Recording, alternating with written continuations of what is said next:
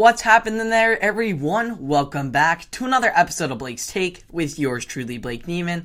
And the Subway Series is always one of the most highly anticipated events of the MLB season. This year, the hype surrounding the battle of the best in New York was especially large, since both the Yankees and Mets are first place in each of their respective divisions and are among the two best teams in all of baseball. The two squared off in a two-game series in the heart of Queens at Citi Field in what Mets fans and players described to be a World Series environment.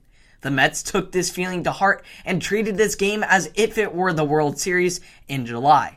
After getting punched in the mouth with homers by each Aaron Judge and Anthony Rizzo, that gave the Bronx Bombers a 2-0 lead in Game 1, having seemed to already taken the life of the game away. However, unlike in years past, the Mets fought right back, with 4 of their first 6 Met hitters having extra base hits, including a leadoff solo homer from Starling Marte, back-to-back doubles by Francisco Lindor and Pete Alonso, and ultimately the go-ahead 2-run shot by Eduardo Escobar that gave the Mets a 4-2 lead at the end of the frame. The Yankees would manage just 1 run the rest of the way thanks to a standout pitching from the Mets bullpen. The Mets offense would continue to roll, adding run support in each the 3rd and late insurance in the 8th on their way to claiming a 6-3 victory in the opening game of the Subway Series. While the Yankees players downplayed the matchup as just another game, the Mets took the win to heart and knew the significance of the win and how it could propel them forward.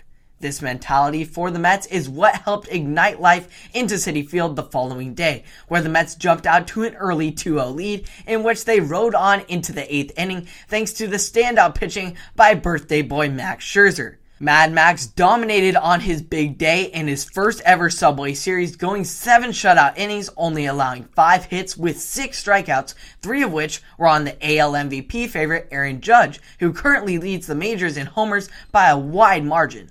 While Scherzer was dominant, the Mets bullpen was not able to deliver like they did the night prior, as David Peterson gave up a 2-run homer to Gleyber Torres, which evened the game at 2 apiece.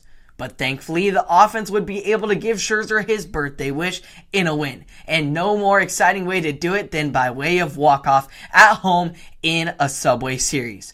Starling Marte, who had the homer that kicked off the offensive spark that started this series, had the walk-off to end the series as the Mets sweep the Yankees in their historic Subway Series at Citi Field. The Mets have now won 6 of the last 8 Subway Series games.